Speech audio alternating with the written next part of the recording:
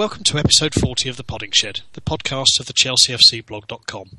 And so, our tricky run of 4 away games in just under a fortnight came to a pleasing end up at Carrow Road yesterday afternoon. From Swindon to Norwich via Bucharest and North London, all places where it is not inconceivable that the locals have more fingers than is considered standard or indeed necessary. We've racked up 3 wins and a draw, scoring 10 goals and conceding just 2 in the process. So, is the Happy Ones plan starting to come together? Joining me, Der Kaiser, or Johnny as I'm otherwise known, to ponder this question and pontificate further on our recent exploits across 3 competitions are Mark25, who is Mark. Hello there. Dr. Blue Bayou, who is Donal. Good evening. And Grocer Jack, who is probably standing up at present. His name is Tony. Yeah. Good evening. And no, I've discovered the delights of chamois cream. Oh. Fabulous stuff. Excellent. This is another bid for sponsorship, we ask ourselves. Well, if the makers of Udderly, whatever it is, are listening, throw a few pots my way, because that stuff is certainly very good. And highly necessary in the coming weeks. But we'll elaborate on that as we do. Did you say the makers of Udderly? Is that some form of cream that you apply to a cow's udder in order to keep it soft and easier to milk? Are we talking dairy farming here? I haven't meant this was never on the Archers, Tony. No, this is all new. And in our quest, of course, to educate the listener, you were absolutely right. This stuff is actually from it has its roots in cow's udders, and someone discovered that it was rather good around the old undercarriage region. And various other areas as a very good moisturiser and barrier, so you can put it on the inside of your cycling shorts. And I remember having chamois cream to put on the chamois that was in the shorts, but I don't remember having any old slap that Farmer Giles handed over to me and said, fascinating. This stuff is called Udderly Smooth, and it comes with chamois, with shea butter, or with urea, or all sorts of lovely things. Udderly, Budderly. It's just... There you go. It's the gift that keeps on giving. Before we... Is that available in Ann Summers shops as well as online? If it isn't yet, I suspect it may not be long. Well, Tony is well lubricated and ready to go, so I think we shall start. Can I just check my headphones are working okay? I broke my previous set. You did, yes, indeed. And I bought some nice Sennheiser ones, so I just want to make sure that you can hear me clearly. Loud and clear. Oh, that's good. I mean, I'm impressed with them, so much so that I'm able to run 2 jobs at once. I'm doing my other part-time role tonight, which is working on the depression helpline. So if I have to stick across, apologies for that, but the headphones are so good, I thought I couldn't miss the opportunity to use them in my other evening job. By all means. I'm almost speechless there. Depression helpline. Depression helpline. Interesting. I work as a part-time counsellor on it, but I hope I won't get any interruptions. Duly noted. You're obviously not covering the northeast London area then. No. Right. Now, where was I? Something about There's a bit of a crisis in N17, I think. Well, quite. We'll start. Swindon. We won 2-0. We're through to the next round of the League Cup, where we're getting the best part of 9,000 tickets for Arsenal in a couple of weeks' time, which should be a good turnout. Cheapest is £10 for an adult and 20 quid. It's all on loyalty points and on sale. I believe from tomorrow, so a good opportunity to fill the Emirates with some noise for once, I would suggest. So, but anyway, Swindon, Torres and Ramirez got the goal, moves us on. Spurs the weekend afterwards, 1-1, and the sending off of Torres probably the main talking point. We moved on to Bucharest, 1-4-0. Ramirez was the standout player of the game for me, and rounded it off on Sunday up at Norwich, where despite best efforts we managed to win 3-1 with courtesy of a couple of inspired substitutions from Mr. Mourinho himself. Tony, kick us off. Your view on the 4 games, standouts, where you think we're progressing, where you think we're not. Go. If you'd have said that we would have got 3 wins and a draw from those 4 away games, you'd have been happy, wouldn't you? You'd have said, that's good. I mean, and with the potential banana skins in there, not Swindon, I don't think that one was ever really a potential banana skin, but and all due respect to them, but they are several leagues below us. But Tottenham was always going to be a tough game. Steaua Bucharest, East European midweek games. You're always at the sort of. There's always a chance that you're going to slip up there. And Norwich, of course, who Chris Hughton is turning into a rather smart little outfit. Much along the lines of some of the other teams that we're seeing in the Premiership, like Southampton and that you would ordinarily maybe have had down as relegation fodder. But the bar has been lifted right across that sort of middle area. So I'm very happy. I think that I suppose from the most key games in there, really. I mean, had there been an upset at Swindon, we'd have all gone, oh well, there you go. It's the Capital One Cup or whatever it is these days. Tottenham, I thought, was it was the archetypal game of 2 halves, wasn't it? Tottenham won the first half, and we looked, frankly, a bit shell shocked. I'm not quite sure what was going on there. And then second half, we came out and a proverbial rocket had been put up our arses, not least of all Fernando Torres, who was outstanding. And you have to ask yourself, what does someone do at half time? Do they have to insult his mother? Do they have to, cast aspersions on his family or what? Because something happens, and when he gets annoyed, he's like that the Incredible Hulk, isn't he? Don't make me angry, because you wouldn't like me when I'm angry. I thought he was outstanding. I thought it was a bloody travesty to send him off. I don't care about the alleged clawing of the face beforehand. For me, that was much ado about nothing. But the actual sending off was. I was with Jose on that one. It's a disgraceful bit of fake acting from is it Vertonghen? Is that how you pronounce it? Yeah. Who's a bloody good player. I don't think he needs to do it, but he's getting a bit of a track record for doing this sort of thing, and also trying to pull the shorts off people as well. So he's a bit that was all a bit North London, if you know what I mean. Well, I think he's just trying to fit in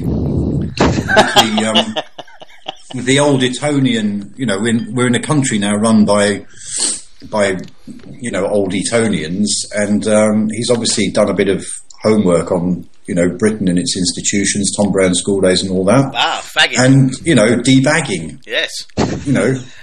One goes around debagging chaps, doesn't one? Time and a place, though. Time and a place. I'm sure if they did a Through the Keyhole on Jan Vertonghen's house, we'd see that he'd had a crumpet toasting fork by the fireplace and all this sort of thing. He's probably just living, what he believes is the English public school life, P.G. Woodhouse and all that. So he goes around just debagging chaps whenever he gets the opportunity. He's probably asks them for soap money before he lets them in the toilet and all sorts of things. That's my take on it. Well, if I may divert back to what I thought was a shocking, it was a terrible decision, and if it was based on the earlier incident, then that's wrong as well. You're not supposed to link one with the other. There's none of this evening it all out. Yeah, evening it all out, sort of rubbish or whatever. So I think Jose was right to complain. I mean, it's a bit of a moot point because he's got himself injured anyway. And let's hope he comes back with that fire in his belly. And maybe there's just this little feeling that I've got that maybe Jose was the man required to put that fire back into Torres. We saw it a couple of times last season, not least of all when he had his face mask on. But maybe Jose's such him. He does appear to have this ability to get players to run through walls for him. And well, I think it's I agree. But I think it's as much as anything else. He's always generally good at is actually playing to players' strength. I mean, we saw it we'll get on to Norwich obviously, but we saw it with Barr yesterday. He got a decent performance out of Barr because he played to his strengths. We seem to be hitting a lot of balls long to him where he could run onto reasonably quickly, and he caused Norwich's backline a lot of problems. His finishing is, it's never going to be the greatest, but he gave them headache. Should have had a penalty, and I think it's maybe the thing with Torres is that Mourinho has just looked at him and thought, right, okay, well, to get the best out of you, I need to do X, Y, or Z. Yeah. Only time will tell, but I suspect that if you look at when Torres plays and look at who plays behind him, there will be a sort of not a set formation or a set lineup, but it will probably be there designed to get the best out of whoever is there and Torres himself. There's also the fact that down in the dark and dingy back streets of Tottenham, there is an illegal trade, not only in human organs, but also in yards of pace. And you can go to particular purveyors. You have to know where to go, but you can go and buy an extra yard of pace. And it would appear to me that Torres obviously was, given some info, and on the way to the game, obviously popped round to one of those lockups under the railway arches and bought an extra yard of pace, probably stripped from some young lad who'd, only landed in at Luton Airport a couple of days previously, thinking he was going to have a lovely new life in this country. Yeah, so... or, alternatively, was going to sign on the dotted line for Tottenham and then decided better. Have more of that later. But he... Quite. I don't think Jose could give him what appeared to be a little more speed. He seemed to have a little more, unless Tottenham were particularly slow, he seemed to have a little bit more speed across the ground, which had certainly been missing, I think, in the last couple of seasons. Maybe whatever conditioning or, work on his, hamstrings, those areas of weakness that have been left after the knee injuries, maybe someone is getting something right about, his... Well, it's a good point. It's an interesting one, if so, because... as far as I can recall, the last time, one of the sort of not fallings out as such, but when Shevchenko arrived and clearly looked like he was running through treacle with his ankles tied together, I think didn't he want a sprint coach? And Mourinho said no. I'm going way back into the dim and distant past and minutiae of how the team has run, but I'm fairly sure that it was denied. So maybe that's a point that Jose has learnt about and has decided to do similar. I don't know.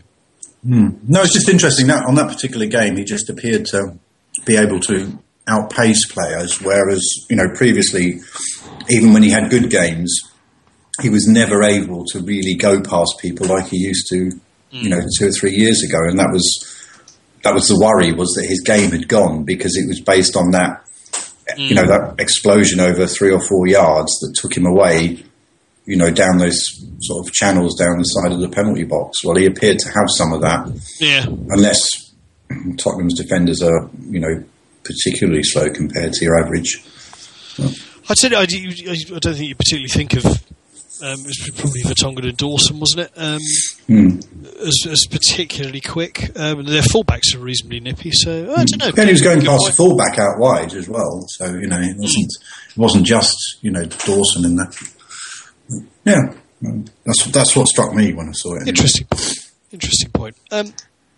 Mark, your thoughts on our little run of 4 away games?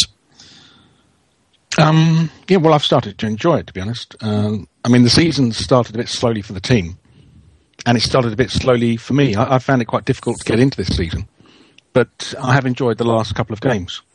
Steaua, Bucharest, and Norwich.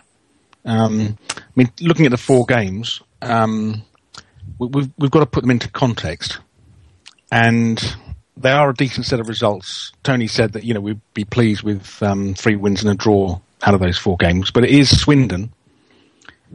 Spurs are decent opposition, I suppose.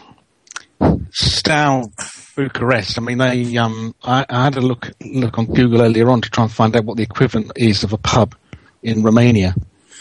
Well, I think the equivalent is actually a pub, because there is the Harp Irish pub in the main square in Bucharest. So I think the team that came across were representing the Harp Irish pub Bucharest. If we could play them every week, we would be... You would be unhappy, champions, would you? Yeah. And Norwich. There are no easy... Hang on a minute. I think I've just got to go to the other line. Hang on. Alan? I can't take your call now, Alan. I know you're upset about the Spurs result. I'll get back to you. Give me 10 o'clock. I'll give you a call back. Thanks, Alan. Bye. Sorry about that. And I know people say there are no. I've got a queue of them on the line. I know people say there are no easy games. Protocol of how to handle these people. No, well, some other fans I would treat more sympathetically. The Spurs fans will have to wait. It's a depression helpline, for heaven's sake. Anyway, it's fine. Don't worry, they can wait. And people say there are no easy games in the Premier League, and I mean all the opposition are tough. Everyone will give you a good game, but Norwich is one of the teams where you would be expected to win. So it's been a decent set of 4 games, but we have to keep our feet on the ground and remember the 4 teams that we've been playing against. Spurs away, I suppose, was a decent point in the end. I always find it frustrating that a team only starts to play well when they're 1-0 down. True. And it was a bit like Norwich yesterday. We only started to really play well when we'd thrown it away, and we should have been 2 or 3 up. We threw it away and let them come back into the game at 1-1, and then we started to play. I can never quite understand why teams can't play and get 2 or 3 up rather than having to wait to go down to start to play properly. But I think that's just human psychology. The only other thing I've concluded from yesterday really was, a couple of things. Firstly, I'm delighted that Ruddy stood firm and turned us down in the summer, and that we didn't sign him as our backup because he looked a complete shambles against Demba Ba. He had. He is the first man to make Demba Ba look like Didier Drogba. Not an unreasonable point. And Oscar, once again, I know he's my favourite, as Brucey would say on Strictly Come Dancing. You're my favourite, but I genuinely mean it to Oscar. I mean, the way he holds the ball and the way he ran with it yesterday, and his goal, I mean, that just oozes class. Just without breaking stride, just strikes across the ball. He is a superb player. It was a bit of Brazil, wasn't it? It was very, very good indeed. I think we should just sign Brazilians from now on. And I think we've got a reasonable chunk of their. We've got a few of them already. Possible starting 11 for. I did hear on the radio last week actually that Steaua Bucharest had the capability to play a complete 11 of Brazilians. Blimey. They chose not to. So on the basis that are Brazilians who can't get into the Steaua Bucharest first team, obviously there are 2 types of Brazilians. Good ones, and ones that can't get into the Steaua Bucharest first 11. So they're good as long as you get some good ones. Fair enough, I think. Fair enough. Just on the subject of Oscar, I personally think he's probably good for 20 goals this season. I mean, he's got 4 already, is it? I think 4. Yeah. In 10 games. So it's a goal. That's striker level of scoring rate, which is long may he keep it up. I think. For me, it looks like we've actually progressed a little bit. That's the thing that I've sort of drawn from the run of 4 games. Yes, the opposition is varied, but with varied opposition, irrespective of strength, you need different game plans, and we seem to be able to kind of alter our game to match whatever's thrown at us. The thing that's sort of standing out for me at the moment is we're not dominating games like Mourinho teams of the past have done. Norwich had a fair crack yesterday. Spurs obviously were all over us in the first half. Stoy didn't really do a great deal. Swindon had their moments, but we've reacted reasonably well. I think we've only conceded 2 goals in those 4 games, which is not bad going. Donal, your 4penneth on. Sorry, I've got a bit of a cough, and for any youngsters listening, that's what you get for smoking 60 Capstan full strength a day for 30 years. And if you happen to see Jack, tell him, And you might say that, as Mark has been pointing out, we don't hear them talking too much about Oscar. on the old TV, do we? So maybe he needs to start lighting up behind the bike sheds and puffing away. And they might notice him. Yes. There's not a lot else to say. I mean, I tend to agree with bits of what everyone said. You know, it could have been disastrous if a couple of those results had gone the wrong way. Certainly, if we'd gone out of the Capital Cup, it would have just been embarrassing, considering the team we put out. But these things do happen. You know, we struggled at Brentford last year, although Brentford were obviously, I think, a division or two higher. But you can get these situations where on a Tuesday or a Wednesday night in a competition like that, it can, a small ground, it can all go wrong. But it was a competent performance, probably nothing more. We got a decent draw against Tottenham. We should have won the game. Probably, I'm guessing we would have had Torres not being sent off. I think they had two centre-backs on yellow cards. Torres was giving them all sorts of pain and grief. I think they would have gone down to 10 than we were. The ref not had a complete... I know you could say that, well, West Ham won 3-0 there yesterday, and that pulls out some but I think it's a different game. I think it was approached differently by Tottenham mentally, etc., etc. And we've had to go to Tottenham, United, and Everton, none of which are going to be easy for anyone this season, and come away with draws. Perhaps we'd like to think we could have got a win at one of those, but away with a defeat at Everton, but. 2 draws and a defeat, you probably want maybe another point or 2 out of those, but it's not. It's certainly not too upsetting. And it seems as though Mourinho's settling on a team. I do wonder about De Bruyne or De Bruyne or whatever pronunciation is appropriate, and Mikel. A couple of those 2 players particularly, and Azpilicueta. I do worry about the way they don't seem to be getting a look in. We'll have to wait and see what emerges. Yeah. I did wonder yesterday about the Tottenham game, the first half. And again, this isn't anti-Mourinho, it's more sort of the way people turn things on their heads. He sent the team out against Tottenham and they were poor. And if that isn't his fault, it's the players' fault, then it can't all be him if they turn it round in the second half, sort of thing. And yesterday, those substitutions, he had to bring Hazard on, didn't he? Because Cole, he had no left back to go in for Cole, did he? No, I think we ended up... He did say that he didn't know that Cole was injured. Someone was injured, I thought, and that's why Hazard came on. Yeah, it was Cole, but Mourinho said after the game that he didn't know that at that point Cole had done his ribs. So he said it was a tactical substitution. Oh, so he was hooking Cole off for a tactical change to go through at the back. Okay. Well, okay. I wasn't there. I wasn't watching him, but it seemed to be fairly obvious to people that Cole was injured for a few minutes before he came off. But anyway, I'll accept that. Intriguing. Because we sort of ended up with Shearer as kind of a bit of a wing back, and then the other 3. So I mean, I was listening to that bit of it. I saw the first half and early part of the second half.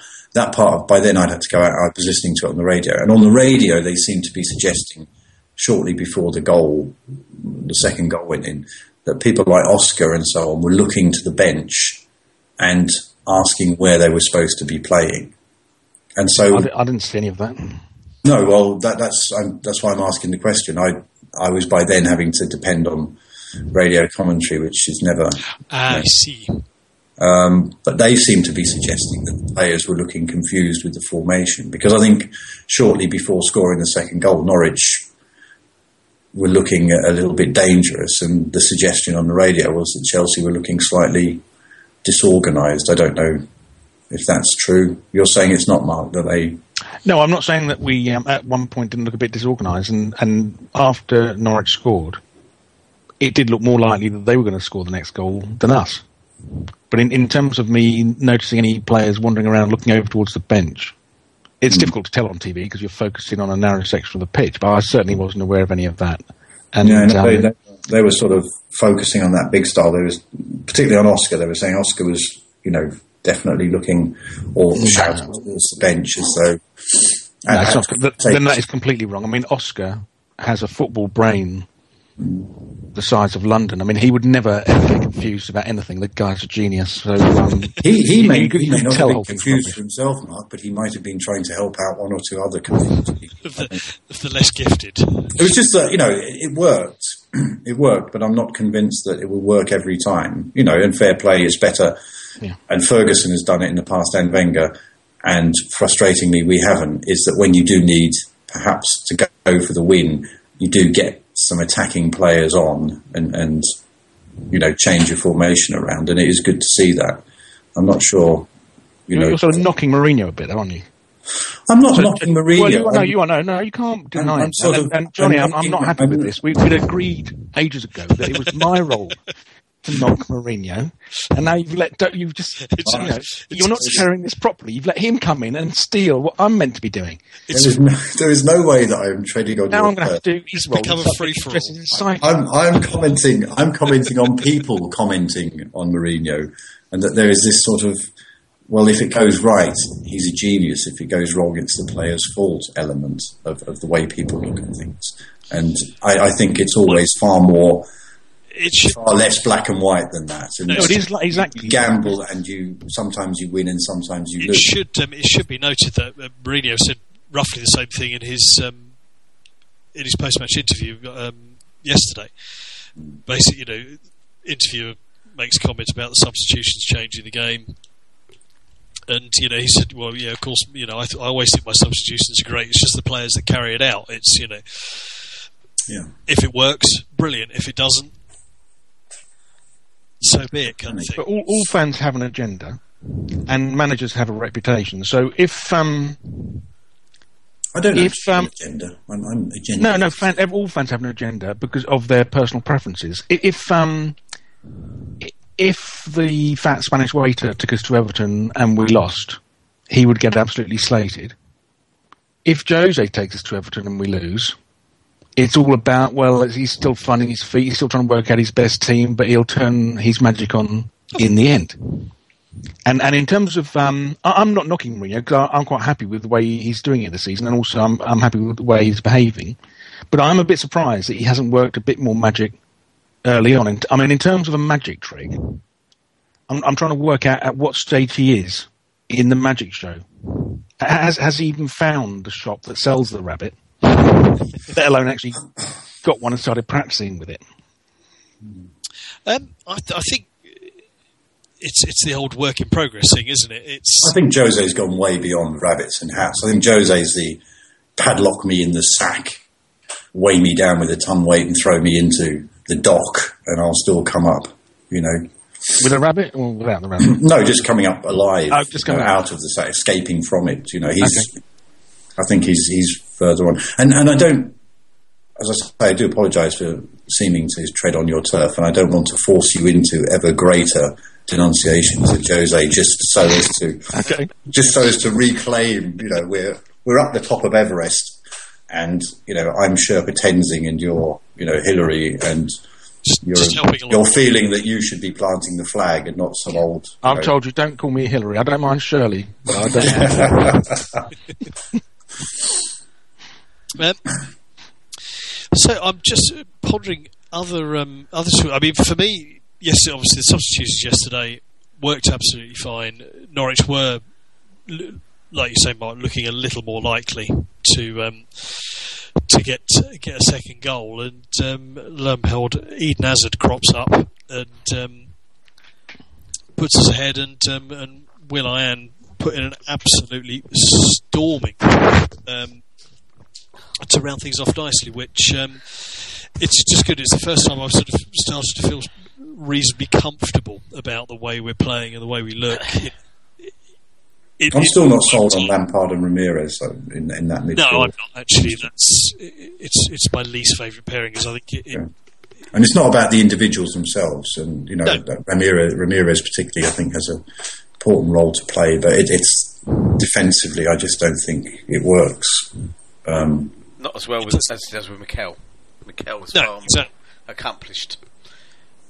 For me, it would still be Mikel plus Ramirez and or Lampard. Yeah. Sorry, Ramirez or Lampard. Indeed. And I suspect that Van Ginkel, when he gets his knee ligament sorted out, will be prime for that or one of those roles. But yeah, I don't know, Mikel.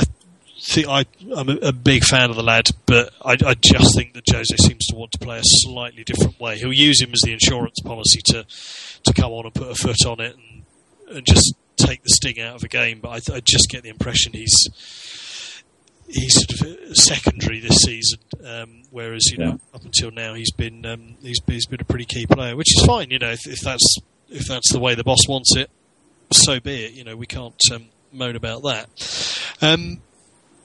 Mata. Now, obviously, this was much discussed in the early part of the season about how Mata wasn't playing, and there was a huge rift developing between him and Jose, and he was ripe for being sold in the summer, and then ripe for being sold in January, and all the usual sort of press tales that come out. Mata, it would seem, has bought into the Jose way of thinking, and actually seems last couple of games it's actually him that's been playing in the little number 10 hole behind the striker, which has previously been billed as Oscar. Toad, I presume you're happy with him being back. Have you noticed a difference? Is this yes, I do think I have noticed a difference. I do. I genuinely think. Hello. Ding dong. That's like your bicycle. I want to ride my bicycle. I want to ride my bike. Well, I've got a bike. I can ride it if I like. That's a bit more out there, Sid Barrett times. Frankly, I do think Mata has added something to his game. He does seem to be far more capable of tracking back. I think I saw an interview or read an interview. I can't remember where I saw it or read it, but it was definitely along the lines of. I think it was on the telly where he was asked outright, will you change? And he answered brilliantly with the answer, I'm a professional. I want to get better. So I'll do whatever it takes. Which is kind of what we expected, I think. We know he's an intelligent man, an intelligent footballer. And, you can't deny that Oscar is at the moment on a rich run of top form. And I think Mourinho, is always going to struggle to fit 3-4 creative Herberts in there, especially now with the addition of Shirley. And I'm just going to call it that because it just makes me laugh. But no, it's absolutely fine. You carry on. And Eden Hazard, who is my favourite player, who I thought came on yesterday and then immediately started to get Norwich quivering. Just cause problems, doesn't he? He just does. And defenders must be looking at him every time he comes at them thinking, bugger me, what am I going to do this time? What's he going to try and do with the ball? He's so hard to knock off the ball. But we talk about Juan Mata. So I think Juan Mata is that utility player. He's almost been transformed into that kind of utility player of, he can do Oscar's job, he can do Hazard's job, he can do Shirley's job, and he could quite easily, I think, sit in there and do Ramirez's role as well. So he's got that kind of ability, and I think maybe that's where Jose's put him. Did it used to be called a sweeper or something? That's kind of player, utility player, I prefer it. Who isn't pigeonholed into a particular position. It's good that he's back. I think there's been a marked uplift in what we've and how we've been playing since he's been. Mata always suffered in the past slightly with I think being anonymous. If he wasn't having a good game, he could fall into anonymity. That's very true. The Champions League final was an example where he didn't really have an awful lot of influence, and until sporadically at best during that game. And I think I'm going to give Jose the benefit of being a very good coach, and I think he spotted that and said, look, this is what we can do with you, and it's good to see him back. I think when you look at that bench yesterday. Christ, can anybody remember us having a bench that strong in the last 3-4 years, 5 years? It was pretty versatile. You know, I mean, you know, the opposing managers must look across at that and think, fucking hell, hold on a minute. You know, every one of them would be first on my list. You know, it's there's some good variety. I'm getting to like Schürrle more and more. He's very good. I mean, he's a classic player. He just runs at people. He's a little bit, and it's not being unkind to him. He's a little bit. Reminds me a little bit of Kalou. We first, all right, yes. Kalou did get the goal though. Yes, that's true. Yeah, Schürrle needs to get his shooting sorted. But I have been a bit hard there. I realise that. No. But it's a good point. But that's what he needs to add to his game. But he's just got that thing. He gets the ball, he will run at people. Which for defenders who are not fleet of foot and terribly quick, for any defender, it's not great. But I think he caused Norwich a lot of problems yesterday. He destroyed that bloke against Stour, didn't he? That was their major weakness, and he took him apart. I can't remember Georgievsky or something along those lines, but he looked like he won a competition. As far as I could tell, he really wasn't anywhere near the standard. I mean, the rest of the team wasn't great, but he really was. He gets the barrel George Weir's cousin, was he? From the Hart pub. Yeah, well, exactly. Yeah, he was the pot man, wasn't he? Yeah. Right. Not George Weir's cousin then. No. Not quite. No. No, I like Schürrle. I think there's a lot more to come from him. I think he looks the part. Yeah, he hasn't scored the goal, and he's had some chances, and they just haven't run for him. But he seems quite a versatile player. He's good defensively as well as going forward, which I think. He's a very Mourinho player, isn't he? Very much a Mourinho player. I mean, he's a grafter, and I think he will follow instructions from Mourinho, even if it's not particularly good for him. He'll just run himself into the ground as a Mourinho disciple. Yeah, and you need one or two of those in a team. Yeah, it's Thiago the first time round, isn't it? It's either he gets stuck on with 20 minutes to go when you're 2-0 up, and you can see Jose on the touchline pointing, right, you do this, don't aim out your sight. Off you go, and that's exactly what he goes and does. And I think Schürrle obviously a little more attack minded, but I think that's very much the kind of player we're looking at. Just want to touch briefly on the defence, which it seems to be the centre half pairing seems to be settling roughly towards JT and Luiz. Another one who's kind of understood that Jose wants certain things from certain players, and seems to have kind of knuckled down a bit, and has been pretty good overall. Tone, obviously we know you're a fan. You think that's probably our strongest centre half pairing? No, I don't. I'm not sure I do think that. I'm a big fan of Luiz. I'm a big fan of John Terry, and I'm a big fan of Gary Cahill. I think Gary Cahill has not put a foot wrong this season, and he didn't put a foot wrong last season. I think he can consider himself to be a tad unlucky. However, what I do think is that Cahill was possibly the future, whereas John Terry isn't. And I think Mourinho may well have told him that and said, bide your time, you're a young man. John Terry is getting a lot more games this season, but there's a limit, I think. We all know that injuries come to players in their 30s and take longer to recover. JT's had more injuries in the last few years, obviously, taking its toll when you prepare to shove yourself into tackles and everything with no fear, as it were. So I like to think that, and surely that's what we want, isn't it? We absolutely want people fighting for those positions, in that central position. So I think Cahill can also be unlucky. Luiz is obviously. What I noticed yesterday, I was watching the game and I was sort of taking some notes down just to refer back to do the report. But one thing I did notice was that when we conceded that goal, the usual Twitter explosion of bile and that's all Luiz's fault didn't happen. It didn't happen. Nobody went, Christ, it was Luiz's fault, because whether that was he was protected by the fact that JT failed to get to the ball before the fantastically named Ricky Van Wolfswinkel. To be honest, I thought it was 6-1 after. I thought they were both slightly guilty of ball watching. JT lost his man, and so did Luiz. I do not, apportioning it either way. I thought they just lost each other for a little bit.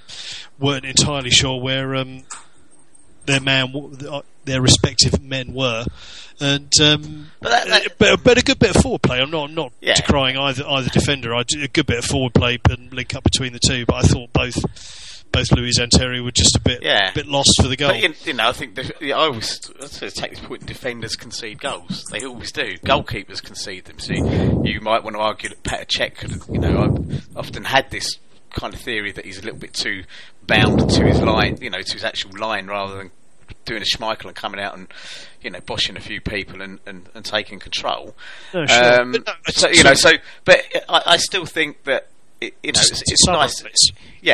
Sorry, to summarise, it's between JT and Luiz. It's not the kind of goal where Alan Hansen would sit there and shake his head and say, "Shock in defence." It wasn't. It was faults on both sides. Absolutely. So I'm pleased that we've got competition for places, because I think that's something we will have been lacking in the last few years.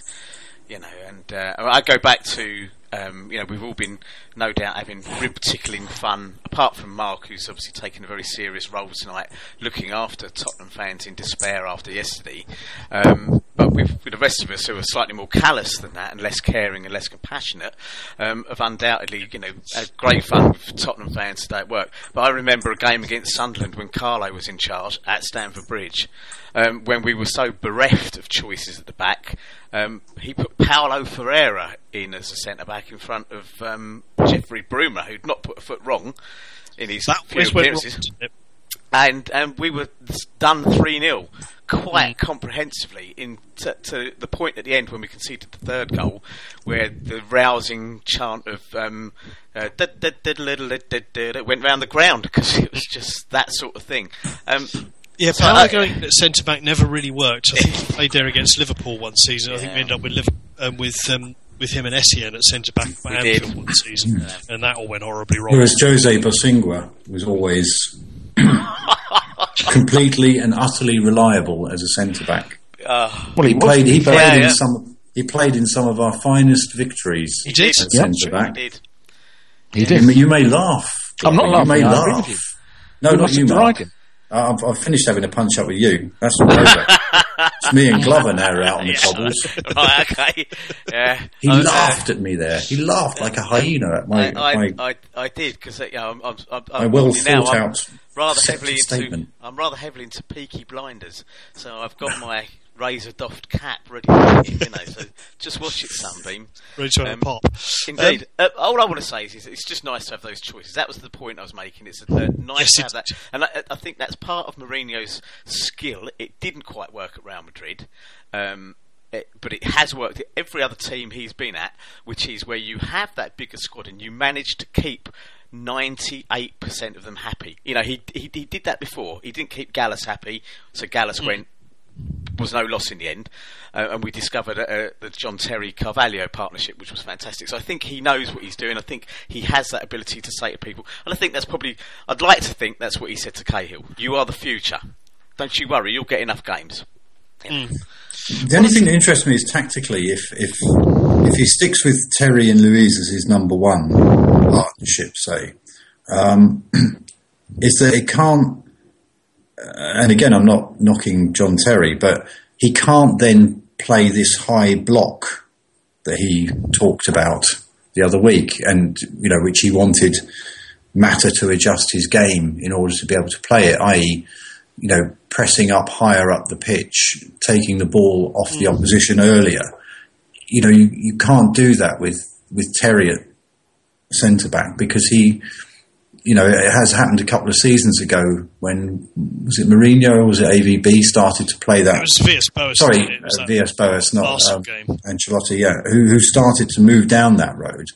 That, if Terry has to push up to the halfway line, he can be exposed quite badly by players with pace. So it more or less sends out a message to me that he's going to continue playing this, allowing the opposition to have the ball up to the halfway line at least, which I then think Ramirez and Lampard are ill-suited to play as a defence, because they're then having to adjust to players coming onto them quickly, whereas higher up the pitch, they may be able to shut the ball down easier. That's just, possible. We shall see how that develops. Mark, you have... Were we on telly, I'd have a little board and I'd do this. You'd have a wand or something. Mark, anything to add on the matters of defence? Are you happy with the way it's shaping up? Yeah, I think so. I mean, I agree with Tony. It's good we've got competition everywhere, really, apart from centre forward. So, I mean, there are difficult decisions to be made. There's no competition for left back, really, though, is there? Because he's not... No, not really. He's sticking with the But having said that, that's not really a crisis for us. Whereas lack of competition for centre forward may turn out to be a crisis, in that we're relying on midfielders the whole time. So, I mean, it's not an easy job being a manager, because there are, a squad of 25, 11 are playing. There are 14, the majority are going to be hacked off each week, and you've got to keep appeasing them. But at centre-back, I rate John Terry very, very heavily. He's never had pace, but his positional play is Bobby Moore-like. He just knows where to be.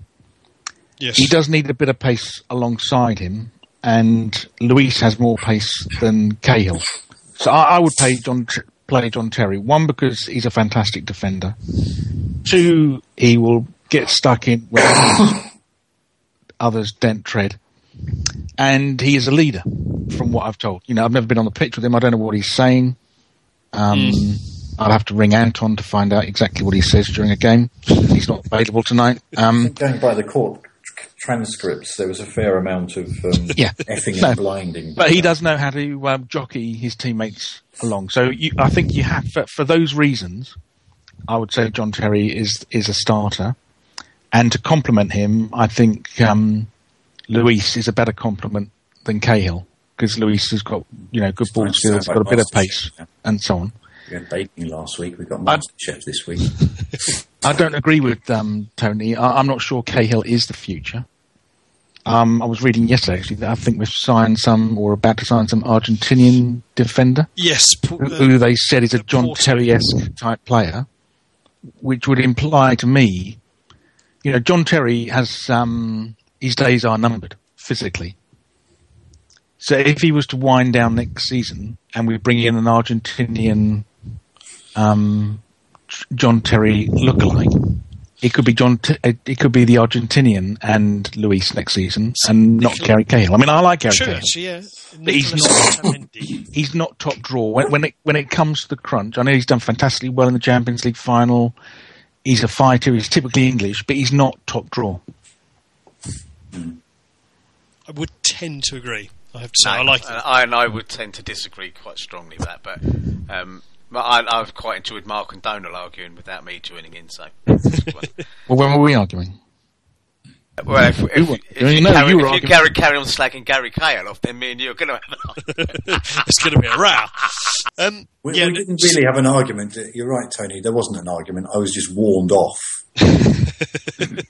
Wasn't I? I was just a big heavy bloke with dark glasses appeared at the gates and said, "Son, what are you doing around here? Get away."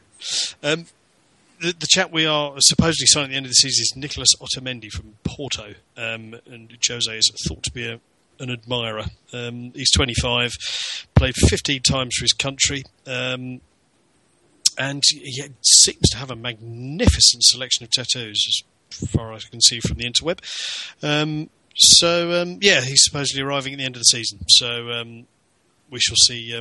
We shall see where that leads. I think that probably covers the games themselves. Obviously, we have slightly annoying. It's always moderately annoying. International break coming up, just as we're starting to get on a little bit of a roll, which is a little unfortunate. It would probably have been nice to have been playing this weekend, because I think we'd hopefully built on it. But off they go for international duty, flying to various different corners of the world. Sorry. I don't know if you're aware of this. You're talking about flying off to different corners. Are you aware that Chelsea actually flew to Norwich yesterday? It's incredible, isn't it? That must have been like, what, you get in a jet, you fire the engines up, it must have been like one of those little island hops, wasn't it? It was a jet, they went on a jet, I'm just gobsmacked by that, But was it a jet, or was it... It was a jet, it was a proper jet, an executive No, jet. but to be fair enough, there were roadworks on the northbound motorway, and the trains weren't running. Due to engineering works. Yeah, it was all a bit disastrous, the journey up there. So I'm not sure what other choice they had. I mean, they could have gone by boat up the Thames and round, I think my point is more that it was a jet, not a turboprop or a helicopter. Well, that's interesting, isn't it? Because jet engines only become efficient and only really work at a certain altitude. Yeah, exactly. And you would have thought they wouldn't get that high up before they were coming down again. Exactly, unless they flew over France first or something. I can't remember. I mean, the only time I've ever flown in sort of a propeller one, in fact, I think it was a sort of East Anglian airline, suckling airlines. I got it from Stansted, I think, or somewhere, to Waterford Airport, and basically the bloke just flew down the M4 over Swansea at a height of 12 feet. Yeah, over Pembroke Dock. Had a look, saw where the ferry was heading to Rosslare, followed him, and kept going towards Waterford. You could see the ground all the time, which, as someone who doesn't like heights, I much prefer to get, right up there where you're too high to really see anything. But yeah, that's weird. I would have thought they'd have... I'm no expert on aviation, just like I'm no expert on football or anything, but it seems strange to me that... It did strike me as a little unusual. Yeah. I mean, the most strange thing about it was they flew to Gatwick and then took a coach. Yeah, from London City Airport to Gatwick and got the bus. Oh dear. Well, there used to be a shuttle. We laugh, but there used to be a shuttle helicopter that went from Heathrow to Gatwick. There used to be many years ago. When I lived in But it'd have to be one of those big, banana Vietnam War type, dropping you in the rice fields to get a whole football team on, wouldn't it? It wouldn't be a little normal commercial helicopter. I can just see Mourinho and the boys arriving, speakers hanging out the doors with a Ride of the Valkyries playing. All dropping out into the middle of a potato field in Norwich, in Norfolk. A rather fitting way to arrive. Ready for that. We're digressing a little here. So yes, international break.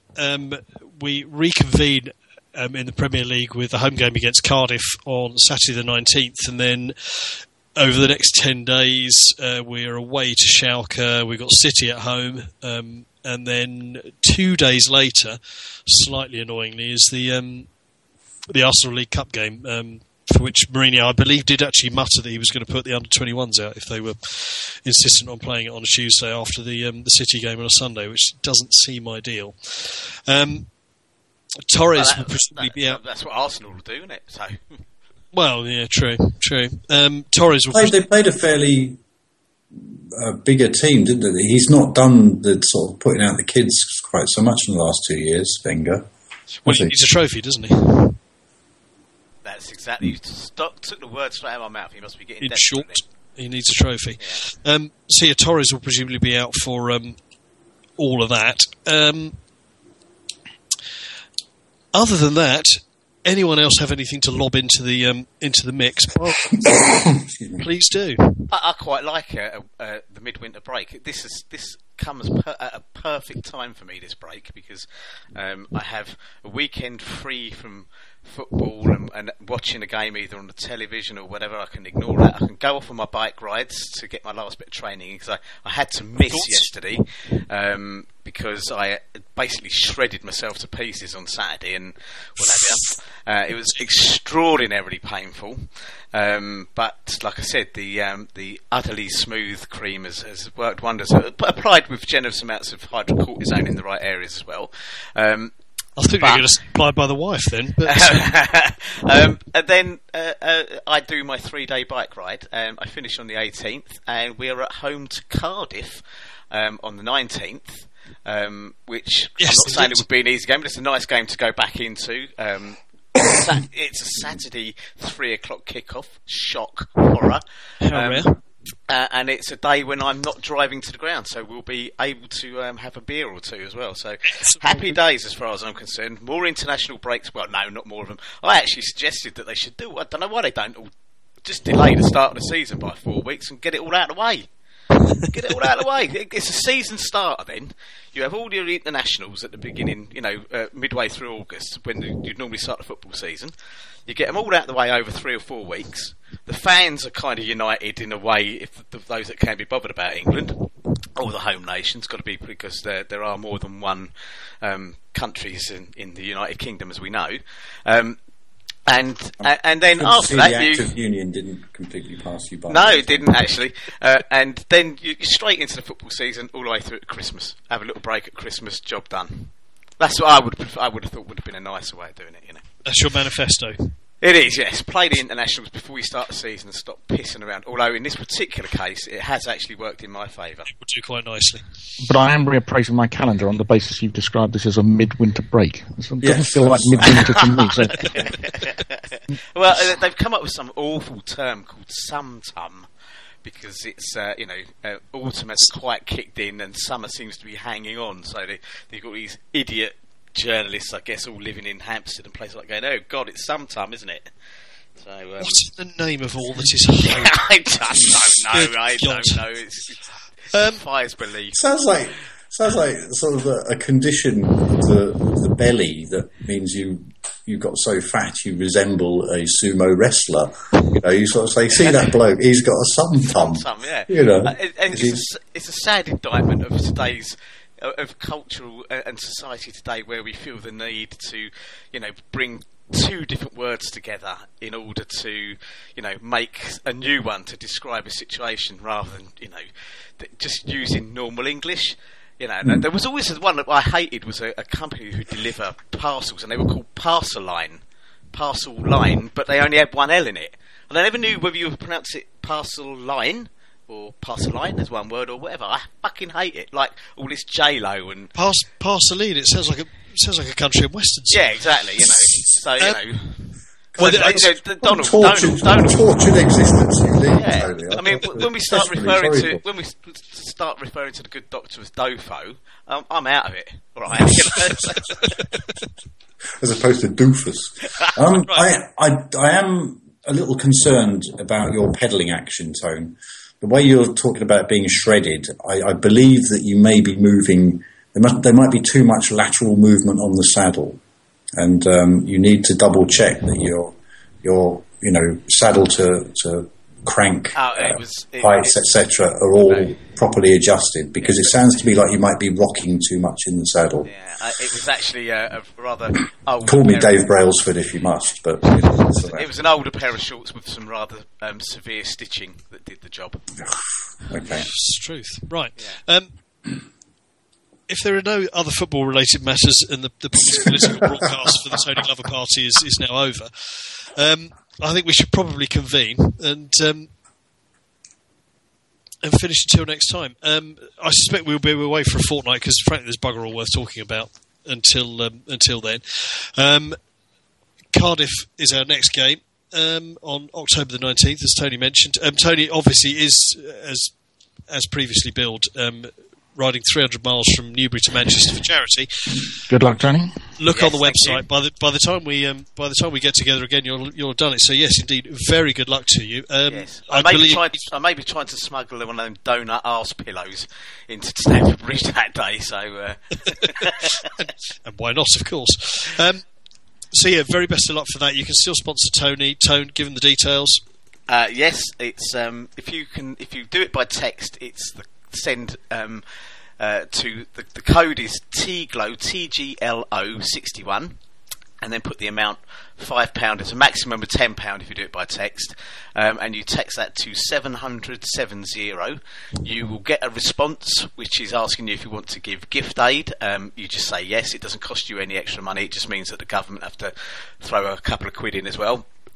Or you can go to www.justgiving.com/Tony Glover CFC and make a donation there, and it will be all gratefully received for a very good cause, prostate Cancer UK.